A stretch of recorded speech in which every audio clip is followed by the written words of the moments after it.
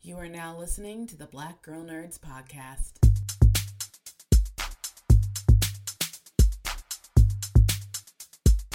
5, 6, 7, 8. Holla boys and girls, it's the BGN. Coming from the Marvel world to the DC friends. All the way from Hollywood to the PCN. She defends everyone from sleazy men. Won't apologize for spitting Shonda rhymes. The space that we make is never colonized. We're talking games and movies and actors. Better shake your booties for Black Girl Nerds. Better shake your booties for Black Girl Nerds. Yeah, better shake your booties for Black Girl Nerds. Ha. Better shake your booties for Black Girl Nerds. Better shake your booties for Black Girl Nerds.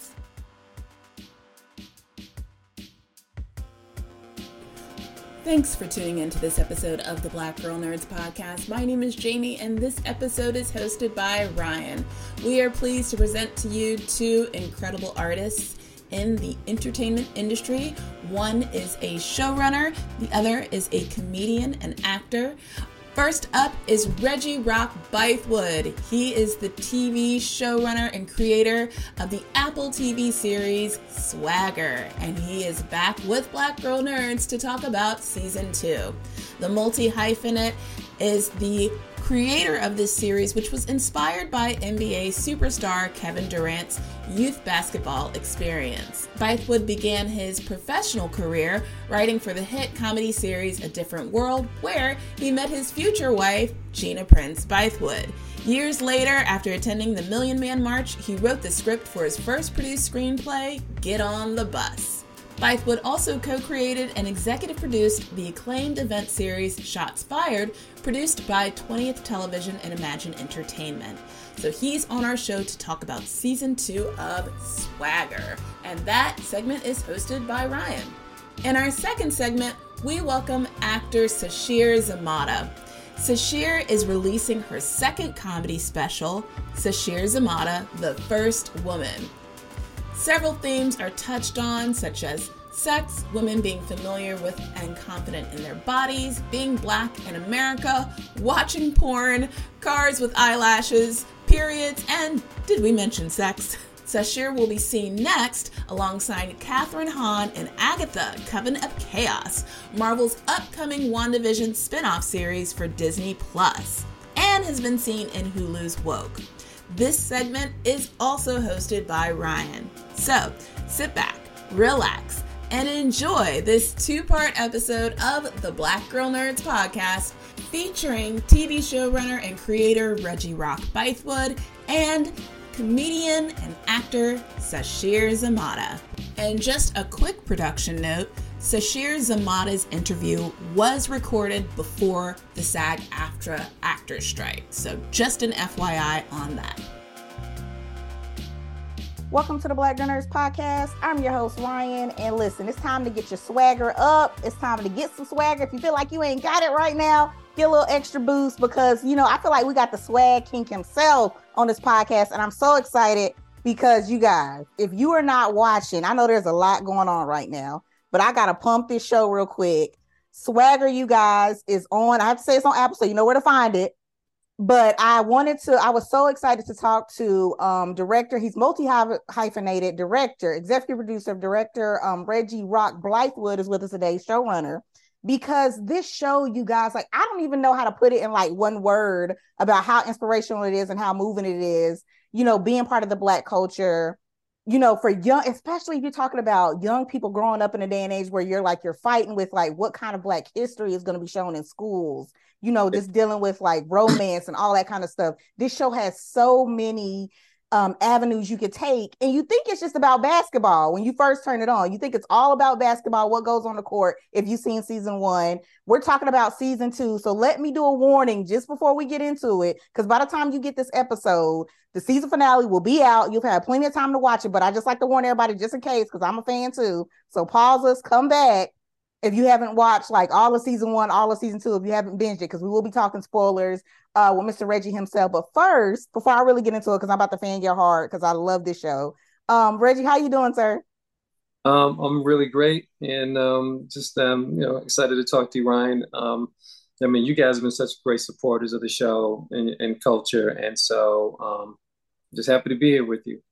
Yeah, I couldn't believe when I got the email. I was like, absolutely yes, because we got you guys before the strike, we got to talk to Chanel, who plays Jenna, which I definitely want to ask you about that too, because that's a character that's got a lot of people on both sides, which she plays Right, it so well that people are just conflicted. They're like, do we like the right. mama bear? Do we not? So we definitely gonna Yeah. dive into that to talk about that.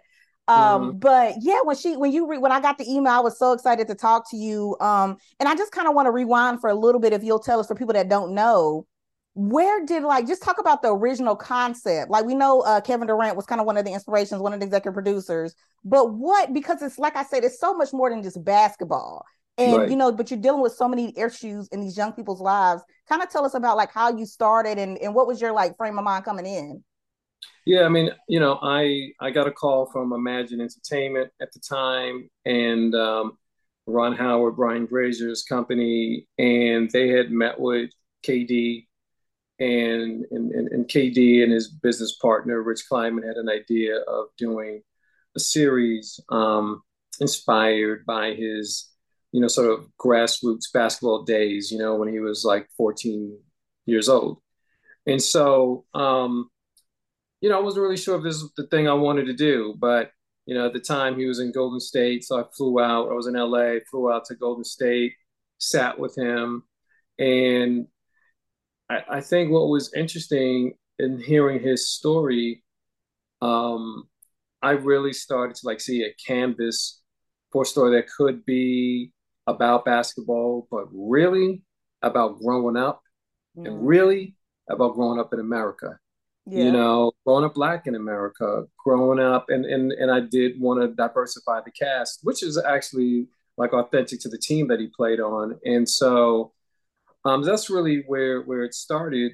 Um, but it was also very important that we use elements of his life as a launching pad, because I did want it to be a contemporary story, because there's so many things that have changed, social media being one of them, in terms of the way elite young athletes are moving through the world. So that's really how it jumped off. And I like you talked on the social media aspect, because I love how you use that in the show.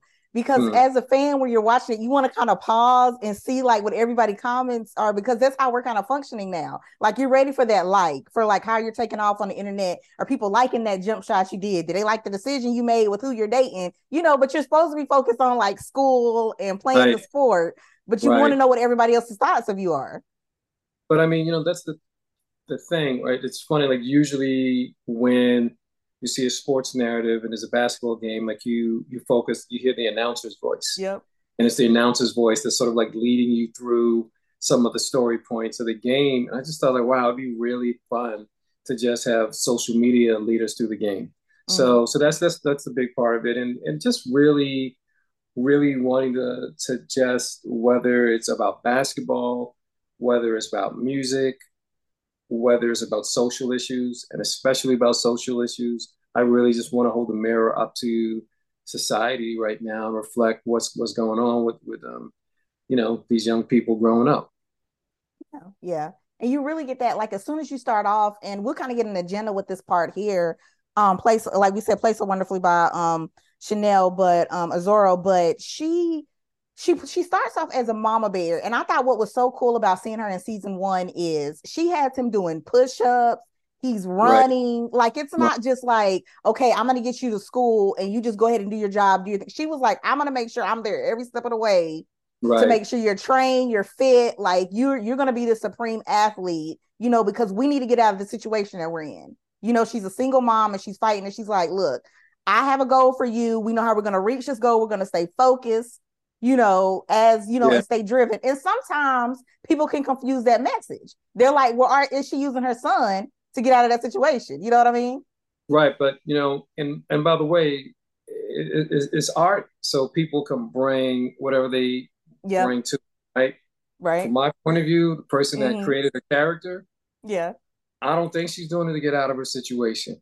Yeah. I think she's going to do whatever she can to make sure her kid doesn't fail. Mm-hmm. And that's her blind spot. Part of the thing that makes her great and part of the thing that makes her flawed. I think if his passion was chess, if his passion was the violin, she would be all in. She's not going to let her son, who's being raised without pops around, be a statistic. Like that's her fear. We see her fear is like, is it going to be a gangster? Is it going to be a racist cop? Is it going to be a really bad coach? Yeah. So she's really driven by helping her son reach his dreams, and it helps her be flawed, but it's not like he's her meal ticket. Yeah. And I think one of the things too that I kind of identify with that's I'm not a mom, but with my mom, everything, like every little thing you tell them or everything that doesn't seem in place, even at my grown age, she's like, well, what can I do to fix it? Or have you thought about this? Have you, like, I feel like Jenna's always problem solving for, to figure out the next step. So I think some people think, okay, well, she did this and she's got her business side over here. So this is how we're going to, like she's kind of framing it a certain way to help herself. But she's always thinking about, Jace put himself in the situation. What can I do that's going to make it, that's going to make it better? And some people may not agree with that. Yeah, and by the way, and I'm not even making a comment on whether or not it's right or whether or not it's wrong. Right. Yeah, but right. I will say it's authentic. I will tell you. I mean, just think about it. It's like this 14-year-old dude wants to be in the NBA. Like how competitive that is. Mm-hmm. Like how much hard work you have to do just to be good. Yeah. And what? You're trying to be great, So she takes that point of view. And so I think that's a big part of it. I think that Wanda Durant was on KD quite a bit. So like one of the points of inspiration I got from Kevin's life was that hill. Miss Wanda had KD running up that hill. Yeah, the hill moments I feel like are classic, are iconic in this, because every time he's going through something, she's like, "Nope, push harder, go harder." Right. Did you meet your time that day? Yeah, and as you mentioned, Chanel Lazaro plays Jenna, and I just think she's such an amazing actress, and it's also fun to be able to see it from season 1 to season 2 to see how her character evolves. Yeah. I mean, I feel like a lot of the people that were not checking for her in season 1 are like loving her in season 2. So it's really fun to be able to, have a show where you can just like take time to sculpt this character and see them as even as adults mature. Now, I thought speaking of like adults maturing, I thought one fun part that you did in season 2 that I thought was really cool was giving her having her go out on dates and trying to see like what Jace's were like. Cause I think, I'm trying to think of for her daughter. I know her daughter's off at college right now. Yeah, Jackie's at Howard. Yeah, so Jackie's out for now. So she doesn't really have, I don't think she would say too much though, because she was trying to set her up with like a dating profile. So I don't think I think she knew eventually her mom was going to move on and try to be happy and find a thing. But it was interesting to see what Jace was going to say. Like, is he going to be forward? Is he going to try to say something about it? Because he doesn't really know the guy. So I thought it was very like well done how you kind of gave us like a little bit of a hint of like, her trying to start having a dating life, but him having his own thing going on in a way where it's kind of like, well, what is he going to say? He kind of has his own worries going on right now. Right. And I think that's part of the fun is to really like see them in season 1 where, Jace is 14 years old, and now see him in season 2 where he's, 18. And there's just organically a shift when they're grown. Yeah. That was great to kind of watch his face and reaction. Like, I mean, I might should say something, but I probably don't need to say nothing, so I'm just gonna keep moving. So I thought that was some cool things. Yeah. There's like a whole bunch of people on social media because right now as we're doing this interview, the 7th hour of the show in season 2 hasn't dropped yet. Yeah. So that's the one where so many people are like predicting that Jenna is going to walk in on Jace and Crystal, so it's sort of funny. I thought that. I would say I thought that too. I was nervous for him. I was like, oh no, I don't know. I don't want to see it if she walks in. Yeah. And so, where it was actually the opposite, is Jace rolling up like mom's is doing her thing. So that's kind of, I was like, they had fun with that. What kind of mix it in that scene to kind of mix it up? Because you definitely thought, like, everybody thinks you're going to have that one moment where your mama, like, she's out of town. You thought it was cool. And then it's like, but then you're like, well, it's Crystal. So he grew up. Everybody knows he has this big kind of crush on Crystal. And, and speaking though that you brought in Crystal, I got to talk about, because you'll see it on Twitter. I guess it might be X now or, whatever we're calling it, Instagram and everything. It feels like a love and basketball thing between the two of these two, but we know Mm. it's a twist because it's a twist on it because we're watching them kind of evolve and grow up through these different parts of their lives. So you like, do they really understand love? Have they figured out what they want to do with their future? So it's a different kind of feel to it, Mm. where it almost feels like a 2.0. Well, I mean, look, the reality is on paper, the most central relationship is Jason Ike. Yeah, It's this father-son that is thing. true. Yeah, yeah. But the audience is leaning into this other thing. Like sometimes the audience is telling you, but this is and I think the audience is very much connected to the Jace Ike relationship. And Yeah. clearly, I don't know, something with having these two seasons up together, people are just really tracking the Jace Crystal thing. And I mean, it's just taken a life of its own. It So that has, was, yeah. quite frankly, that was never the intent. Definitely definitely was very interested in exploring the Jace Crystal relationship, but I did not anticipate the emotional fervor that was going to be behind it from an Yeah. audience point. And it's Well, just it's fun. It's amazing to see. And then also just because Isaiah and Quinvenjane are great friends, so yeah. they post so many things about them. So it like with each other. So it just takes a life of its own. And I don't know if you've seen it, but like so many fans, like we call our real fans, by the way, we don't even call them fans. We call them, swagger ballers because they're out Oh, there nice. Yeah, cutting up yeah, like editing videos and montages of Jason, Crystal, Isaiah, and Quinvenjane, and yeah. they just running with it.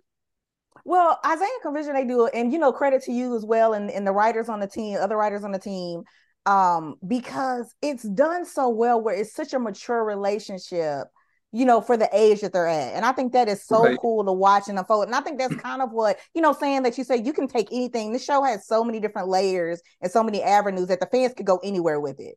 But it's right, like to stay on that train. I think for me, I know what pulled me in was it's such a mature level because even with them talking about, like whether they go to like a certain, where they're going to go to college together, I feel like neither one of them are never like, okay, I'm going to take this dream away from you. They're always like, look, we love, we have a certain way that we feel about each other, but let's try to, we're going to try to figure it out. We now at this point where we know what's going on. He protected her when it seemed like, the adults, nobody was really paying attention to what was going on. He was there to protect her 24-hour person, which I think right. is really like, which is so cool that I bet you that's what really drove everybody in. I was like, come on now. You gonna have a Hmm. 24 person. It's like where you really think about that relationship, even though, Jace has Ike. And that's another 24 person in his life where you said that's Right. another relationship that this show is building off of. But I think that was just so well done the way Crystal and Jace are played out. But I do want to kind of transition that we've touched on a little bit.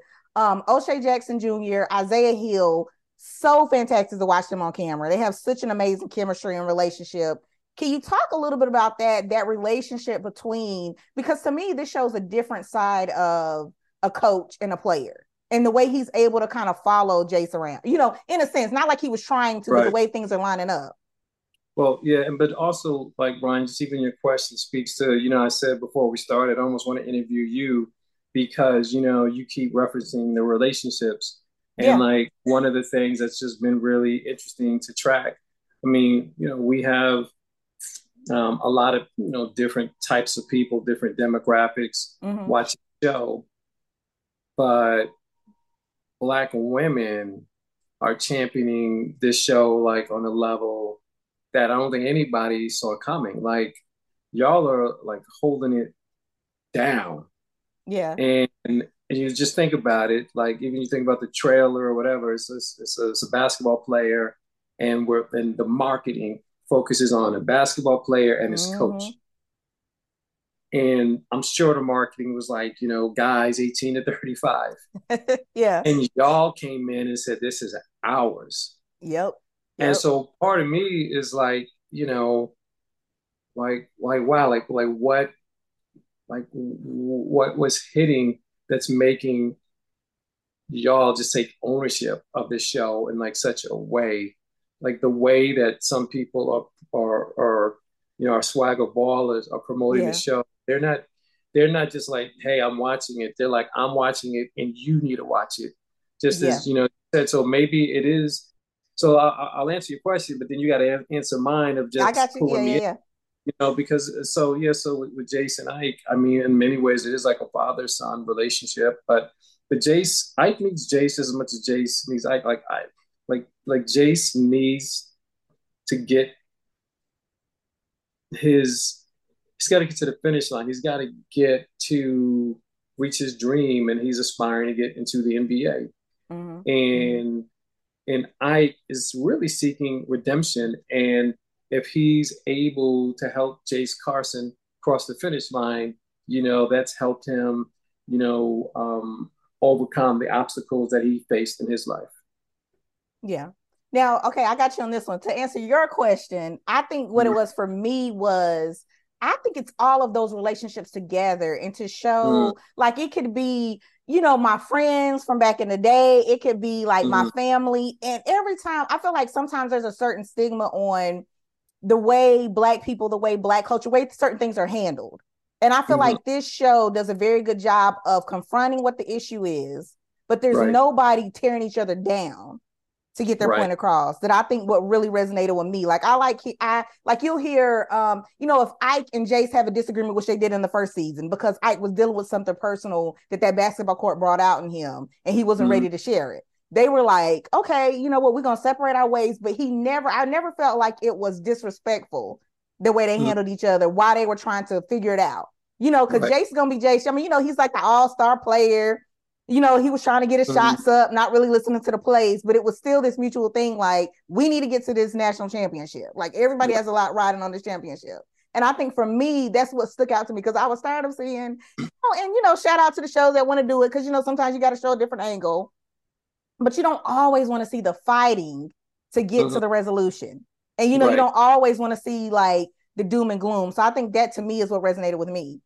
Well, that makes sense because I mean, like clearly, there's conflict between our characters and Right. that's good drama, but there's an undercurrent in our storytelling, which Yeah, is the urgency of community.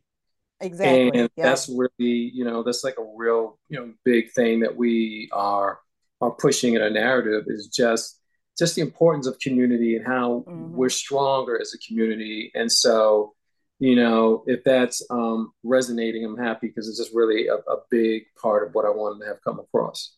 Yeah, it's showing so many layers. I think even though we got Black Panther, we got everything you can think of that's out there, that we keep trying to push this narrative. But I think until you have more shows like this that show it's different layers to our family, it's different layers to Black love, it's different layers to that I want to talk to you about now. And Phil, if you want me to rant on this as well too, but this is one thing I thought was cool.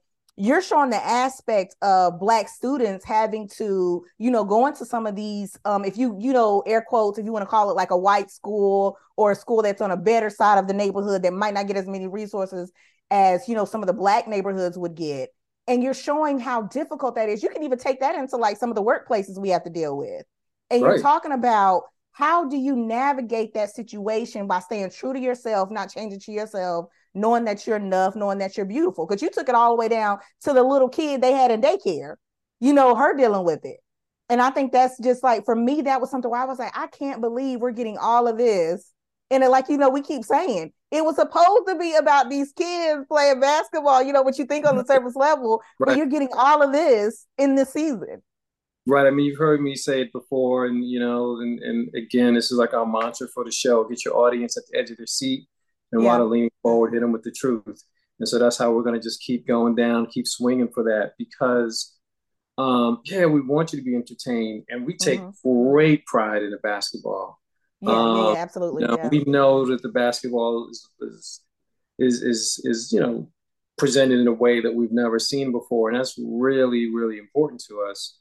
But yeah, at the end of the day, it is, we definitely have something to say.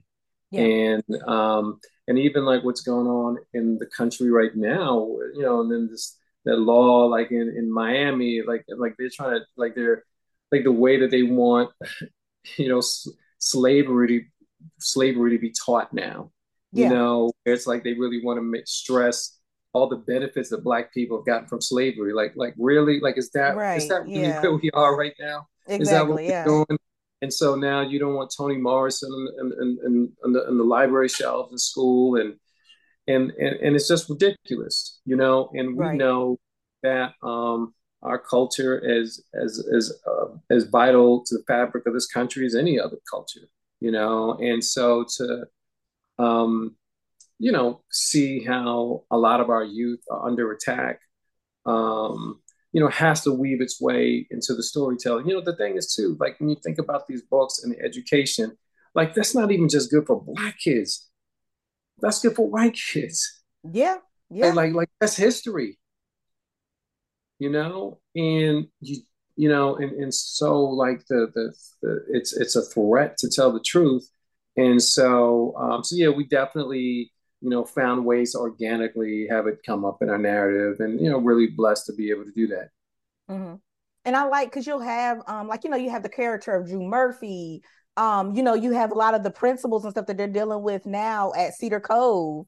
The heads that they're dealing with now that they're having to answer for, is this curriculum okay? How do I function around, like, if I'm immersed in this Black community and this Black culture, what am I taking away from it? So, Right. we're saying a lot about the Black community, but like you said, any race can watch the show and you're going to find something out. Like the character of Nick, you're going to find he's fighting to be on the Puerto Rican national team. Like anybody can watch the show and you're going to identify with that struggle in the way that they're going, way they're going about it, instead of, they're not always taking a negative path. They got to go through some stuff to get there, Mm-hmm. but they're showing you the way that they have to battle and they have to fight. And, and at the end of the day, they have this common love of basketball, which I think is so cool that they come back to the fact of like, this is where they feel like they could be one, where they can relax, where stuff from the world falls away, after they deal with the issues at the end of the day. Yeah, I mean, I think that's also the thing that feels special here. You know, it's like they have a common love for basketball, but it's the common love for each other. You Mm-hmm. know, they really have built this brotherhood, you know, and really become family. Obviously the relationship with Jason Crystal is special, and it is really nice to see, you know, while they have their share of conflicts, to really get to a point where it doesn't feel like these relationships are toxic, but these relationships empower them to just go on and, you know, reach their goals. Now, we haven't focused a lot on the basketball per se, but I am curious to know, are there drills? Are there like basketball drills and everything running with the boys on set, with the guys on Yeah. set? Like, are they? Yeah, well, so first of all, before we start shooting, it's like, you know, we have like a little mini camp going on where they're Nice. just Yeah. working on the game. So we have a really great trainer, the guy named Reggie Wallace, and then there's a company called Game Change Films, which Mm-hmm. they do the choreography for me. So like we're always kind of running them to work on their plays. And some people came in with like crazy game, you know, so like Isaiah Hill and Jason Rivera, who plays Nick, like they come in like real elite ball players. And so we also spent a lot of time giving them acting training. And then Mm-hmm. we have some of our actor first guys, you know, and we spent a lot of time giving them basketball training. So yeah, so they're you know, they're definitely, you know, there's always like we do a thing. They basically throughout the week they're practicing the choreography of basketball, and then like on a Saturday or Sunday they show me and whoever is directing that particular hour of the show. It could be me, it could Mm-hmm. be Matthew Cherry, Nigella, Katina Medina. So whoever is directing it, you know, we take a look at the choreography and we give our notes, and then we figure out how to shoot the bad boy, you know. And the sort of like anchor for the way that we shoot it is, you know, we got my guy on rollerblades and the camera, and that's how we shoot it. And the Yeah. reason really makes us feel like we're a part of the action and not like Yeah. spectators. Yeah, that's so cool. And you can tell it because it does, like, you find yourself cheering. I'm telling you, for people that have not checked out this show, it pulls you in a way, like you said, you could tell it's even if it's the way the movement of the camera, the way you use the Right. social media when you're talking about these games, you're cheering on for them to win the game. Like it's not not like it's not a planned out story. Mm-hmm. Like you're thinking you're like we're in the throes of like an actual basketball game. You're like, he's gonna make the three, is he not gonna make the three? is the scout going to get up? Is he not going to notice him? You're in this act like you're actually watching this NBA game because you get so invested in these players and wonder if it's going to work out. And like you said, the way you guys shoot it, like you're following the action going back and forth, on the camera. Like 1 minute you're looking over here, you're like, okay, Nick missed that. Where's Jace? The way you're following the action is pretty cool. Yeah, I mean, it's been really fun to do that and to kind of reinvent the way, basketball is shot in cinema. And I just feel like for us, like our greatest achievement basketball wise was the fifth one that we did in season 2. It's called Are We Free? Yeah. And that's the one at the detention center. And, I don't know if you noticed, Ryan, but you see that game, like the entire game I shot is all in one shot. So like there's not one edit, there's not one cut. It's all one shot.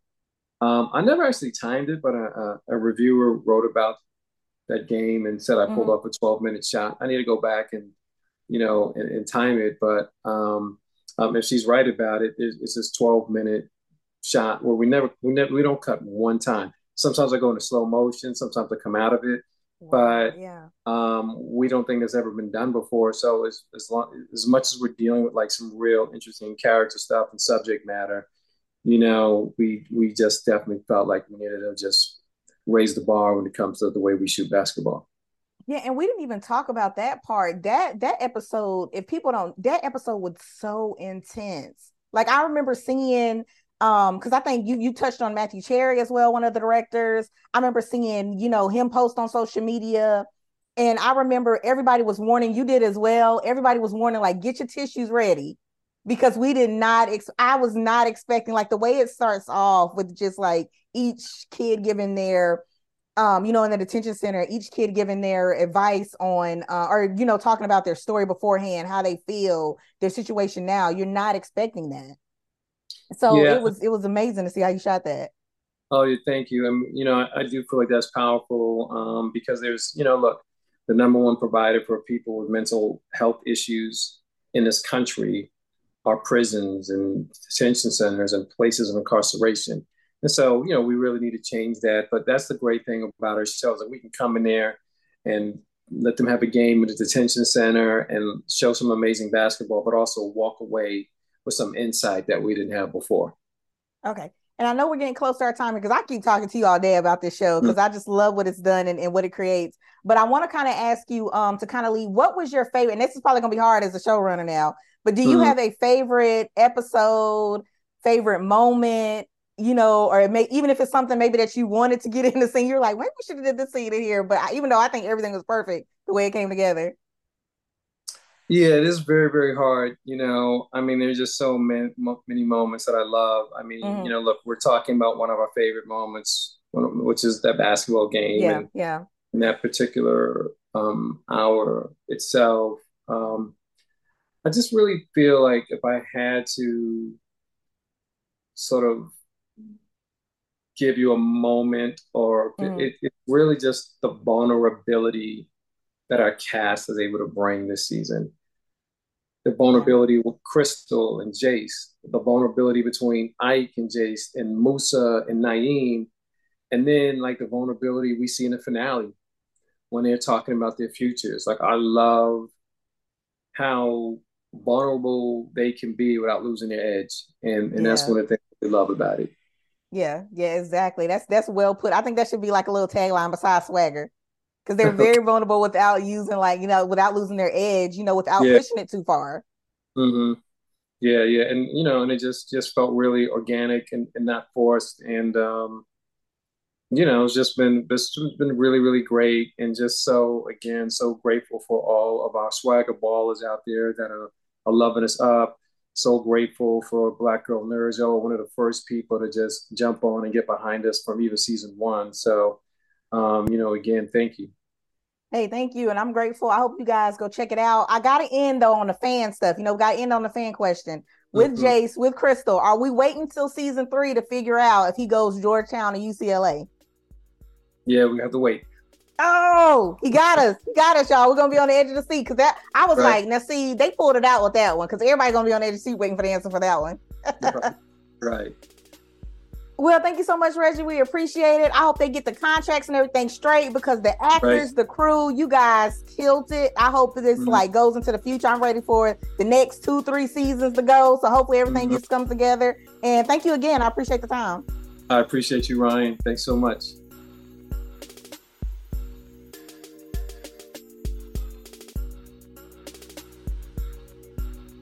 Welcome to the Black Girl Nerds podcast. I'm your host, Ryan. And you know what? Sometimes the hardest thing, and you guys can leave your comments, maybe you disagree with me, but I think the hardest thing is to be real with yourself. To put yourself out there. Like you could be with like 2 friends and you just don't want to reveal like all the secrets about yourself, all the things you've been going through. And especially when you're in the spotlight. I can't even imagine. So my guest today, whenever I see her on a TV show, even the new comedy special she has coming up, it's just so real and genuine. And I'm like, I can't believe she said that. But for me, it gives me another little push to be like, okay, it's all right. Somebody else is going through this. I can be real. I can talk about this, especially as a Black woman, which is hugely important these days. Sasheer Zamata has joined us today, and she has a new comedy special coming up, and I'm so excited to talk to her. It's all about being 100%, being real, and just being comfortable with who you are. So I can't wait to dive in that with her. Y'all make sure y'all get your notepads out and take notes and dive into this with me. Sasheer, how you doing? I am good. Thank you for having me.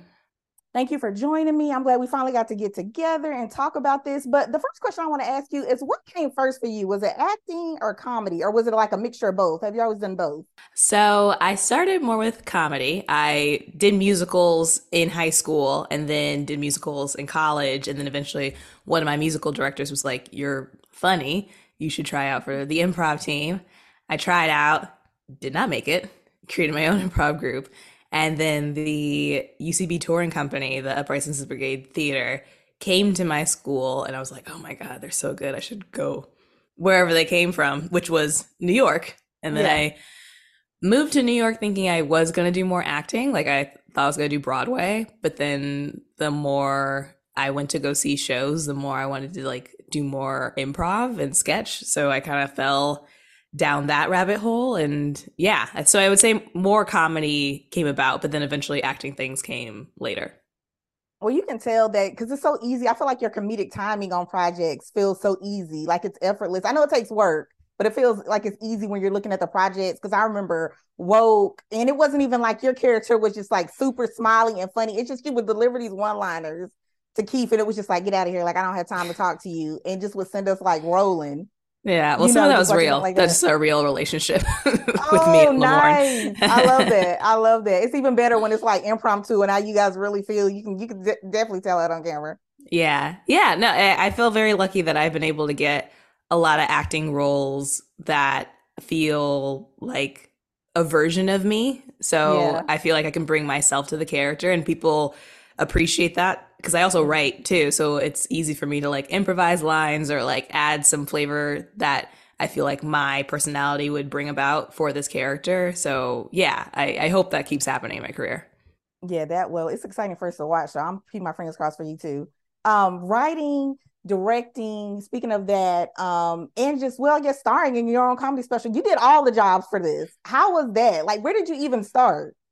I actually didn't direct it. Scott Morin, who is a friend and actually directed on a show that I was on called Robbie on Comedy Central. He directed it, but yeah, I did write it and performed it and produced it.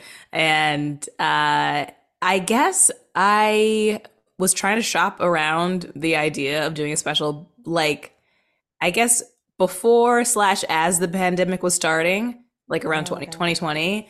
And the feedback I was getting was kind of like, we're not buying specials. We're not really doing that right now. And I was like, I don't want to wait. I don't want to wait for someone to say yes to me, which I guess is the same initiative I had when I started my own improv group. I was like, I don't want to wait for a yes. I just want to do it. So no one can stop me from doing it. So I was like, I'll just self-produce this, which I've never done before, but I really, really enjoyed. I liked being able to find the venue, like figure out what the stage would look like. It was all just so exciting. And yeah, and then now that it's done, I'm going to self-release it. And that's also cool too, because I have 100% ownership of it, which is something I didn't have for my previous special. So I'm very excited to be able to say, like, I own this piece of work and I can do whatever I want with it. Yeah, that's nice. I feel like we need a clap track because that's like a boss move right there. Like you got to make sure. I feel like you got to be like really careful. There's a lot going on with the writers and everything now. It's all about just having, you want to get credit for your work, point blank, period. Yeah, And, just having that business mind offset is hard to kind of teach. So I think that's going to be cool for people to go back, like, look at those credits. It's like, okay, she wrote and produced this. All right. Yeah. Yeah. It's a nice feeling to be in charge of your own stuff because we put so much work into our own work and I want people to see it. And I don't want to feel like I compromised any part of the business side because it just felt like the easier thing to do. And by the way, you guys, the comedy special is called The First Woman. I should have mentioned that before we started talking. So definitely be on the lookout for that. Is it okay to say August 2nd? We're still figuring out the date, but you can say August. Okay. August. Okay. Yeah. August, guys. Be ready. Yeah. August. Okay. Yeah. So I want to talk about the entrance because you talked about venue and stuff like that. I love the entrance. I love the outfit. Maybe I won't say anything about outfit. I'll let it be surprised because I thought it was very like casual and cool. Like I was like, what? Thank you. It felt very laid back and cool. Yeah. We can talk about the outfit. It's this jumpsuit. I love a jumpsuit. I wear jumpsuits all the time in my real life. I wore a jumpsuit for my first special, and also I look really good in orange. But yeah, I just wanted my personhood to pop on the background, which is mostly like grays and greens and black. And yeah, I felt like it was probably the best look that we chose. And also with the first woman of it all, I kind of wanted a classical, like kind of Grecian feel to it. Something like that felt like I could have been the first woman or something. Yeah. And I feel like the tie on the jumpsuit kind of is reminiscent of like a toga or something. So yeah. There was thought in all of it. yeah. It definitely popped because you had the shimmer and everything. I was like, now she making this work with the light. And sometimes you got black people and stuff and the lighting is not like popping on it. And I was like, yeah, she got it together where it's like you need that little extra pop, something to bring it out. So I like that. Oh, thank you very much. Yeah. But I mean, of course, all that thought went into it. I've shot many a thing where I was shrouded in darkness because they didn't know how to light dark skin tones, but we definitely like worked it out and tweaked as much as we could. And I had really great DPs and lighting people on it. So yeah, we got it to a good place that it looks good. One thing I want to talk, because you said the COVID, starting out in COVID, trying to shoot this, come up with the idea. A lot of people don't talk about how if you're a homebody, you probably enjoy, like there's a lot of stuff going on in the world. You had to wear the mask, you had to figure out how to order stuff, get it to your house. So it was a different feel for people. But if you're chilling at the house, you just so much had to come up with an excuse. You were just like, okay, I'm just sitting here today chilling. Yes, I truly thrived during COVID. I am an introvert, and a homebody. So when they were like, you have to stay home, I was like, thank you for telling me. Like, thank you. I'm glad I have a reason to stay home and not like make up excuses as to why I can't be out and about because I'd rather be under a blanket watching Netflix or something. Yeah. And now that we're back out in the world, I'm like, oh no, can I just like pretend? I still have long COVID. Oh no. Just pretend like, I just want to stay, it's a couple more days, just kind of stay in. I know everybody's like hybrid, right? Like you can kind of do half and half. Yeah. I mean, I do think people are like more understanding if you bail. Just like, I don't know. We all came out with anxiety at the end of this. It's okay if you don't want to see people. Like everything now, I second guess. I'm like, I probably shouldn't touch the hand, or I need the hand sanitizer like right beside me now. Like everything else is like a second thought now. Yeah, which is how we should have been thinking anyway. Like I can't believe I was ever on a plane without a mask, and I'm like, what was I thinking? Like people coughing and everything right beside you, like, ooh. Yeah. What can you talk a little bit about, because I think this is the part that touched me the most. You talk so much about like whether it was sex, whether it was like just experiences that you learn from where people are like, well, you got to be careful of this because you might get scammed. But it was just being comfortable being you, to put it short and to put it very mildly. And I was curious when that happened for you, because that's not an easy thing, because you're like, it kind of, you're worried about every time you put something out, social media, you don't know if somebody's going to be like, all right, okay, that's cool. I understand where she's coming from. Oh, but you need to do this and you need to change this. And you need to do that. I guess I kind of just hope for the best. I do feel very comfortable in my skin now. I'm in my mid-30s. I've lived life, and I kind of just speak my truth. And I found in general throughout my comedy career, the more truthful I am and the more personal I make my stories and my jokes, the more people can relate. I think people get in trouble when you start being outward or like making people the butt of a joke or talking about experiences that you don't actually understand. And that's not really my thing. So I feel like as long as I'm staying true to myself, I think the audience can get on board with that. Yeah, it was really hilarious to kind of see them. It was almost like a little question and answer thing because you would ask them something and people were just they were so comfortable. They were giving like all kind of like, well, I did this and I did this and sharing their stories and shouting things out on the stage. How does that feel like in real time? Because like you talk about, if we're doing we'll get to, you have a podcast later on. I definitely want to talk about, but that kind of stuff is like recorded, right? And we can kind of put it out later. Or if you're on doing a TV show or something, like you don't get that real reaction. What is that like on stage for you?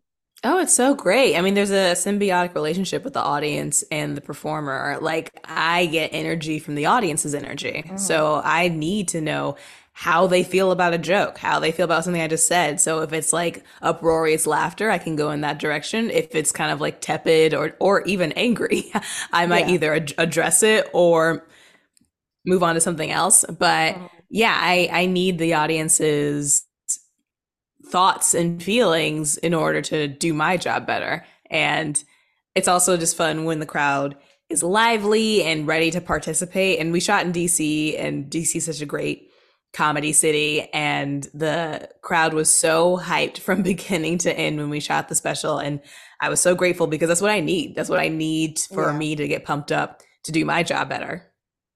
Yeah, that was it. The crowd was like, if you're either watching the crowd, you're going back and forth. It does feel like a conversation that you don't always get in specials because you never know. Like, sometimes you go one way or the other. The crowd is just like, oh, well, I don't know what I'm supposed to say on this. I don't know if I'm supposed to react or just kind of sit here and look. So that was kind of like a cool thing to kind of see that play out. I remember one story, though, I kind of want to touch on because I want to give them too much because I want them to check it out and be shocked like I was, be surprised because I was like, man, she's coming with the realness. Like there's nothing being held back. And usually it's sometimes hard for Black women, for women to just be comfortable, be like, look, this is what I'm going through, deal with it, point blank period. Yeah. But it was the story you told. I forgot where you say you were taking a vacation at. I think with one of your girlfriends. Oh, I think in Costa Rica. Yeah, that story where they were talking about the guy was like, well, I guess you're gonna have to learn the hard way if you want to go out. Like, like you needed a protector. And you were kind of like, you were bossing up like, I mean, I don't know what else you think I need to learn, but I think we'll be fine. Mm-hmm. Yeah. I spent most of my like early 20s, I guess, getting duped. and so to have someone like, we were in Costa Rica and we wanted to like go to some bars downtown or something. And the people at the hotel were like, oh, you probably need like a chaperone, like a male chaperone. You can't just like go out as two women. And I was like, are you kidding me? I have seen it all. Seen it all. If you're trying to trick me, you're too late. I've already been tricked and trapped and all the things that my head's on a swivel. I get it. and that's a nice place to be. I do think that comes with age and experience, and I don't regret anything. I'm glad I've gone through all the experiences I've gotten to because they got me here to a place where I feel very safe and secure in my skin. Yeah.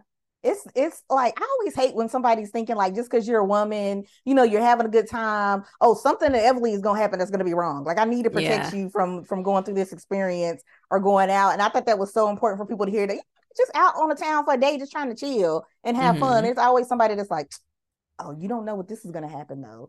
If you're out with a girlfriend that's got your back, you'll be all right. Just pay attention to what your surroundings are. You'll be all right. You just gotta pay attention. I mean, that being said, dangerous stuff happens all the time. Right, true. to anybody. Yeah. But I don't think there needs to be like a damsel in distress thought process when it comes to women being able to like live their lives. Okay, let's switch gears here because it's not just about sometimes just getting your, the television career going, the accolades and all that. You give back as well. I want to talk about the activism work you've been doing with ACLU. Yeah. And by the way, you had this fun cooking video on YouTube that I thought was bomb. I was like, this is a way to kind of get everybody to, you know, pay attention and kind of correct. Can you talk a little bit about that and why that was important for you?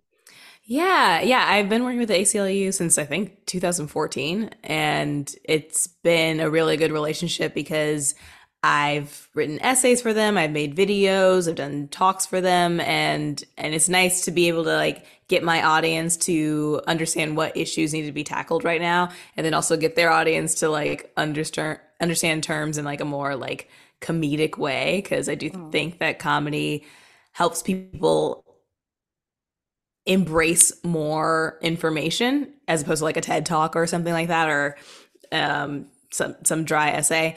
But yeah, the video, they approached me about the cooking video to talk about forced pregnancy, because that is an issue in our country right now, where a lot of states are taking the right to abortion away. I mean, it is gone. And and so that was kind of like a visual representation of, I guess, the anger that I think a lot of women have, including me, and also how unfair it is. And I mean, I think people got a lot out of that video. I hope they share it. You know, of course, things are turning out how they have turned out, but I hope that comedy and art in general can bring people together to talk about these issues and work on them so that hopefully one day they can change. Yeah, you guys go check that out on the ACLU YouTube page. It was so hilarious to see that, because you key everybody up like you're just gonna go straight up into a cooking video, and you're mixing like these very things. We're catching like, wait a minute, pregnancy, and I don't have the right to choose. So I think that is so creative how that was thrown in there. All right, let's talk about some female empowerment here. We're gonna change up, bring it up the mood a little bit here, because Lord knows we need it with what's going on in the government. The Agatha Coven of Chaos. Now, the Marvel contract, people know, comes with a lock. Comes with a lock on it. So what can you tease and tell us? I can say this is a very female show. It's very witchy, it's spooky, it's sexy, it's a lot. There's so much going on in the show. I don't think anyone can predict what this show is going to be about. Nice. And I just loved working on a set that was so female forward. Like, all of our directors are women. Most of the producers were women. Most of the writers were women. Most of the cast are women. It just felt so good and collaborative. And yeah, I'm excited for people to see what we cooked up. Yeah, I think anything is cool when it's dealing with like witches and powers and potions and spells. Like, I was a big Charm fan back in the day, so I can't wait to then see you'll love this. Okay, I'm excited. I can't wait to see how this is gonna play out. But you're not a stranger to the Marvel universe, though. You were in Moon Girl and the Devil Dinosaur. Yes. Yeah, as Lunella's mom. Yeah, and it's such a fun show to be a part of, and I love that there's a Black family that displayed this way, and the animation's so cool, and the music's so cool. Yeah, I love being able to be a part of that show. That's cute. Mean Girl's mom, you guys, that's so cute. You guys haven't seen that? Like, you kind of sit down and watch, like, you know, with your family, and it's such like a young Black girl on screen. You know, we got to keep those numbers going up, and just you know, supporting stuff. Like, she's so smart too and brilliant on top of it. So that's she's apparently one of the smartest superheroes in the Marvel universe. Like, she's a 13-year-old Black girl, and I would have loved to have that when I was a 13-year-old Black girl. When I was young, I would love to have a superhero that looked like me, with like an afro puff and roller skates, and you know, I think it would have gotten a lot. I'm still getting a lot out of it, so I'm glad that younger generations are enjoying it now too. Yeah, and it's so cute, and the fashion is just on point. Y'all gotta go check it out. It's such a cute watch to do. We're gonna stay on the Marvel train here, because you know I gotta ask your favorite Marvel character. I gotta keep it with Marvel. Ooh, my favorite Marvel character. Damn, that's really hard. I know.